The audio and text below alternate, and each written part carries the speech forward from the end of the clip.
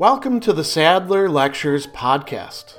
Responding to popular demand, I'm converting my philosophy videos into sound files you can listen to anywhere you can take an MP3. If you like what you hear and want to support my work, go to patreon.com/Sadler. I hope you enjoy this lecture. In his essay on fairy stories, J.R.R. Tolkien is going to devote an entire section to what it's titled as children. And he's going to ask a central question. Is there an essential connection between children and fairy stories? And to get to the point, he's actually going to say, no, not really. And he's going against the prevailing opinion of his own time, I would say as well to some degree of our own time, much later, and maybe the century before him as well. And so he starts out by saying that this is actually falling under the scope of one of the three questions he wanted to ask. What are the values and functions of fairy stories now? So if it's confined to children, then the value of fairy stories is really confined to those of that age. So he says it's usually assumed children are the natural or the specially appropriate audience for fairy stories. And, he criticizes those who say things like, this book is for children from ages of 6 to 60.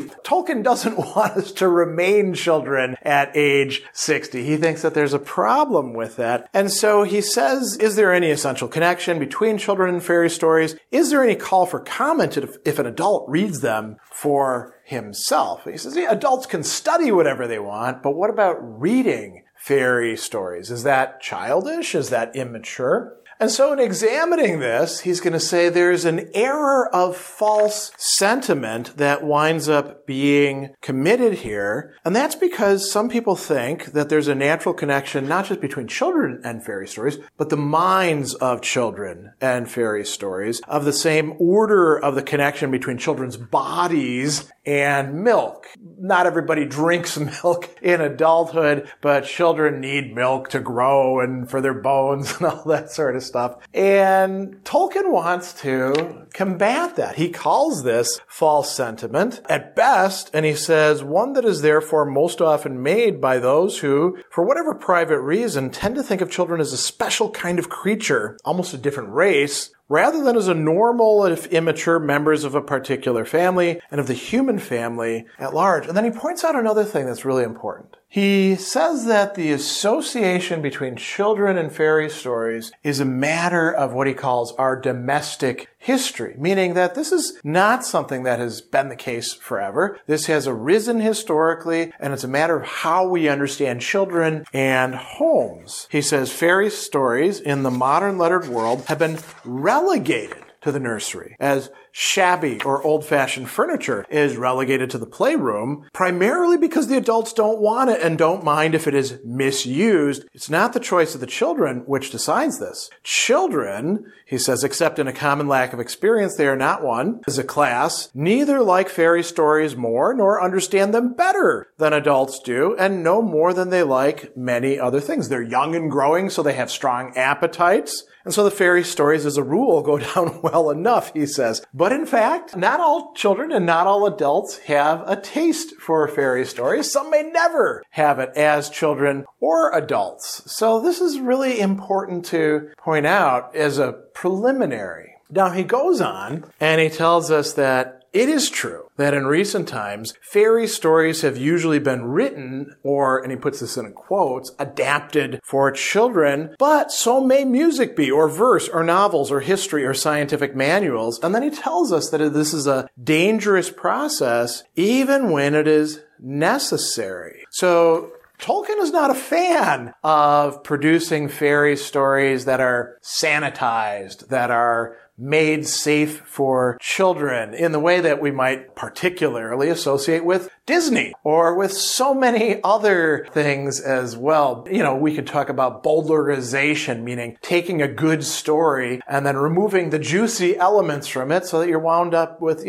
something that's not the same story at all, and it loses a lot of its force. A little bit later on in this, he talks about, it is true that the age of childhood sentiment has produced some delightful books, Especially charming, however, to adults of the fairy kind or near to it. But it has also produced, and he's got this wonderful phrase, a dreadful undergrowth of stories written or adapted to what was or is conceived to be the measure of children's minds and needs. The old stories are mollified or bowdlerized instead of being reserved. The imitations are often merely silly, pigwiggery without even the intrigue or patronizing. Or deadliest of all, covertly sniggering. You're offering this to the children and you're like, you stupid kids, right? And it's a sort of patronizing that goes on. He says, I won't accuse Andrew Lang of this, but certainly he smiled to himself, and certainly too often he had an eye on the faces of other people over the heads of his child audience. So,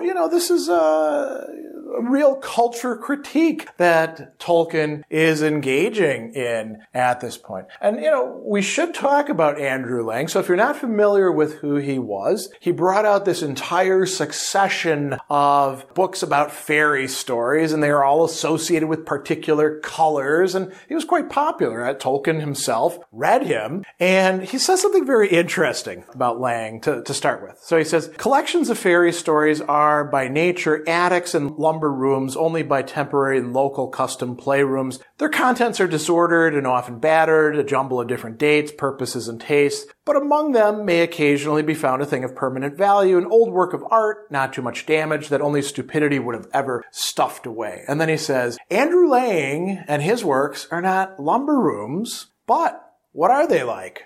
Stalls in a rummage sale, or what we might call a flea market here in the United States. He says, someone with a duster and a fair eye for things that retain some value has been around the attics and box rooms, right? So this is the person who collected stuff from all these attics. His collections are largely a byproduct of his adult study of mythology and folklore, but they were made into and presented as books for children. And then he says, let's think about Lang's books. So he's going to criticize Lang at a number of points, but this is a critique that reveals something positive as well. He tells us that the introduction of the first of the series speaks of children to whom and for whom they're told they represent, he says, the young age of man true to his early loves and have the unblunted edge of belief, a fresh appetite for marvels. Is it true, he says, is the great question children ask. Tolkien is going to consider each of these in turn. So the first thing, belief and an appetite for marvels.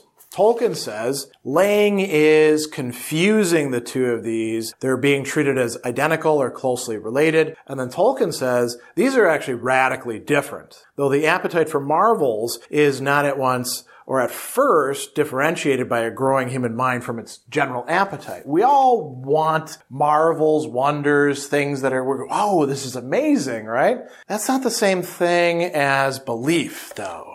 So he goes on and he says, it seems clear Lang was using belief in its ordinary sense, belief that a thing exists or can happen in the real primary world.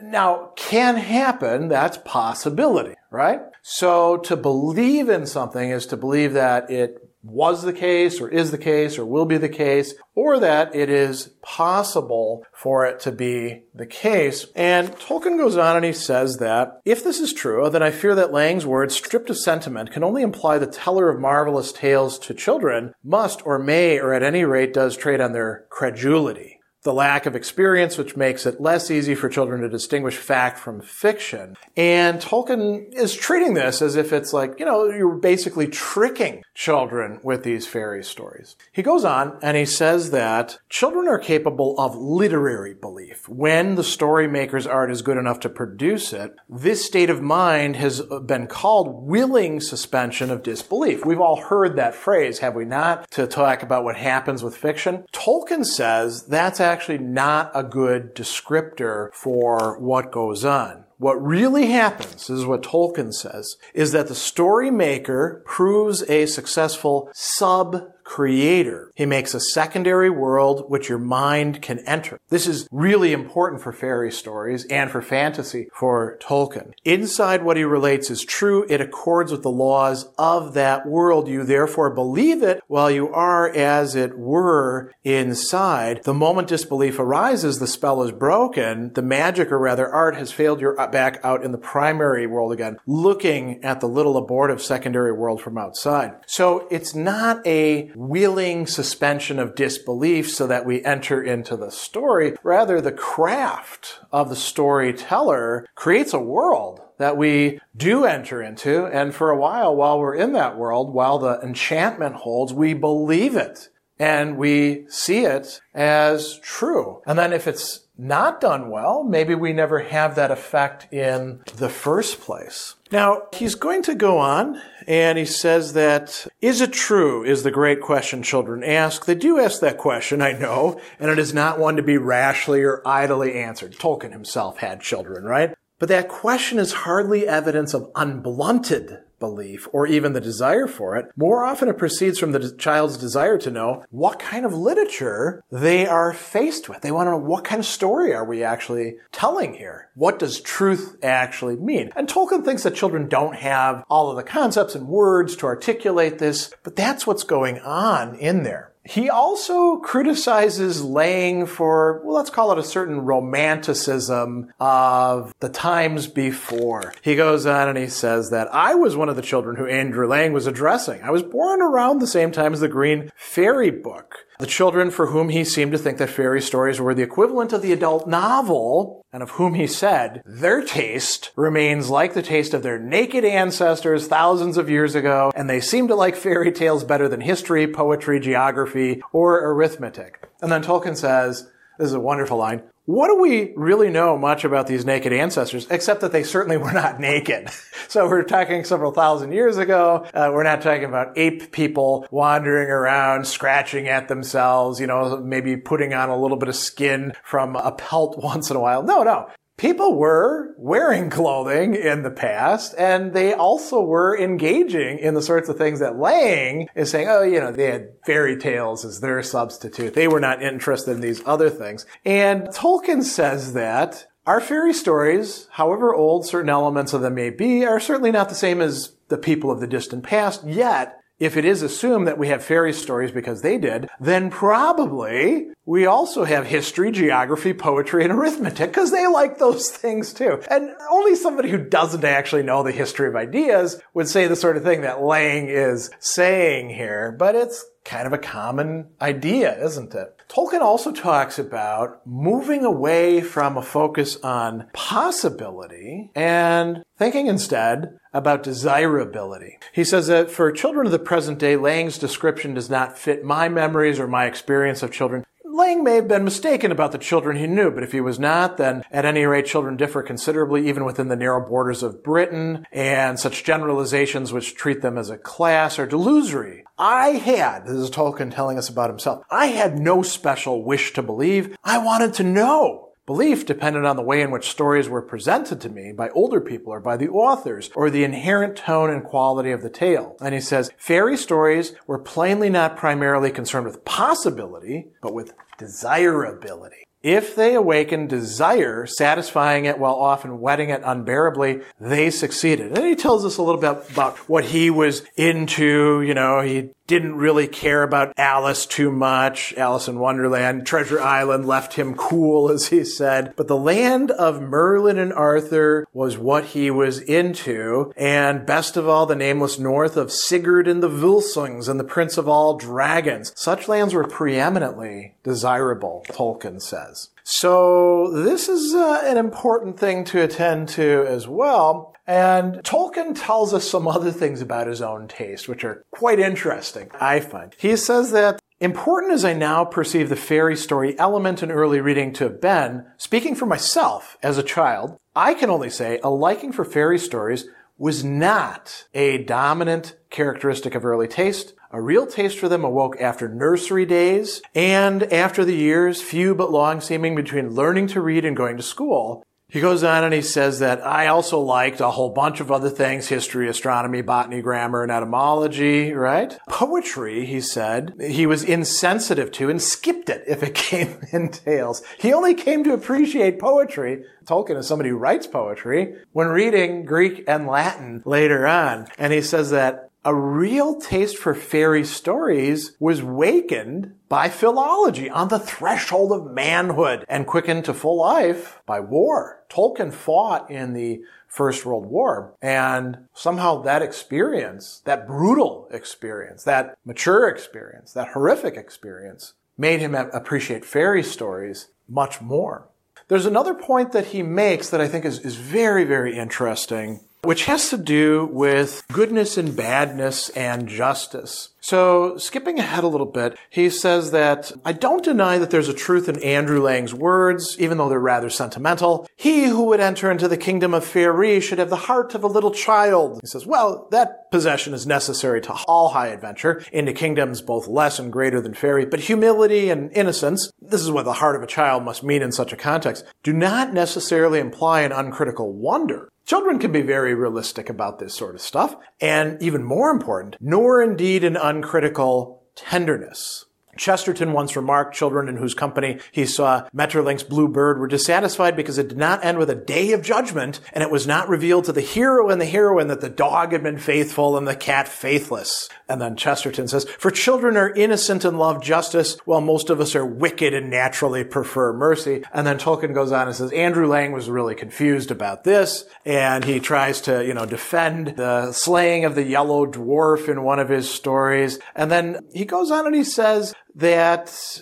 here we go, Lang sends the criminals as he boasts to retirement on ample pensions. That is mercy untempered by justice. And what does Tolkien think that children want? They want justice. They want to know who's the good one, who's the bad one. And they want to know that, not just because they need the world divided up into black and white or something like that. Children can actually have quite sophisticated moral judgments, but they want there to be some sort of reckoning within the stories. So that's kind of an interesting point as well. It connects them with adulthood, perhaps. And then finally, Tolkien himself is going to say that, to answer this question, is there an essential connection between children and fairy stories? No, there is not, because they are not just for children. He says that if we use child in the good sense, it also has legitimately a bad one. We must not allow that to push us into the sentimentality of only using adult or grown up in a bad sense. It also has legitimately a good one. The process of growing older is not necessarily allied to growing wickeder, though they often do happen together. Children are meant to grow up, not to become Peter Pans. If you don't know who Peter Pan is an eternal boy who takes some children out of our primary world into Never Never Land and has all sorts of cool adventures. But sooner or later, we all have to grow up. We can't be Peter Pans. That's actually bad for us. He says, we don't have to lose innocence and wonder, but we have to proceed upon the appointed journey, the journey into adulthood, into maturity, right? He says, it is one of the lessons of fairy stories that on callow, lumpish, and selfish youth, peril, sorrow, and the shadow of death can bestow dignity and sometimes even wisdom. And so he says, we need to think of fairy tales as something that should be read by adults. So he says, if adults are to read fairy stories as a natural branch of literature, neither playing at being children, nor pretending to be choosing for children, nor being boys who would not grow up, what are the values and functions of this? And this is where we move into the other topics. So it's pretty clear that Tolkien thinks fairy stories are not primarily for children. They are primarily for human beings. And those human beings can be children. They can be adults. And children should eventually grow into adults. The question is what kind of adults they will grow into.